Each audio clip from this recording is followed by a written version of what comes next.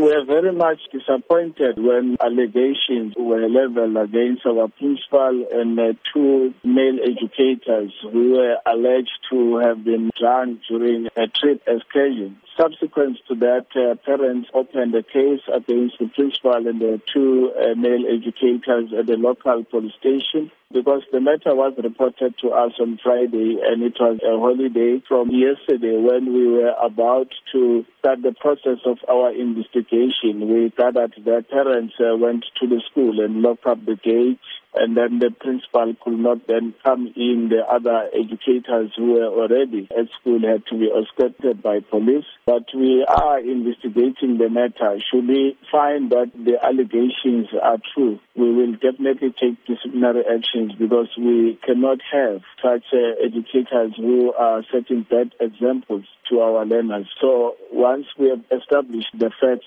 we'll then be able then to come up with a way forward. But we want to emphasize that if this is true, definitely we are going to take disciplinary actions. What support is being offered to the children at the school? Our psychologists are also involved in terms of them getting the statements from the learners, because for now we are not dealing with the fact, but we are dealing with allegations. The second inspector is also dealing with the matter. How concerning is this incident? We are very much disappointed because this is one of our best run schools in terms of results. We've always been making an example of the leadership and management of that school, referring to it when addressing even workshops and other schools to then say they must go to that school to observe some of the best practices.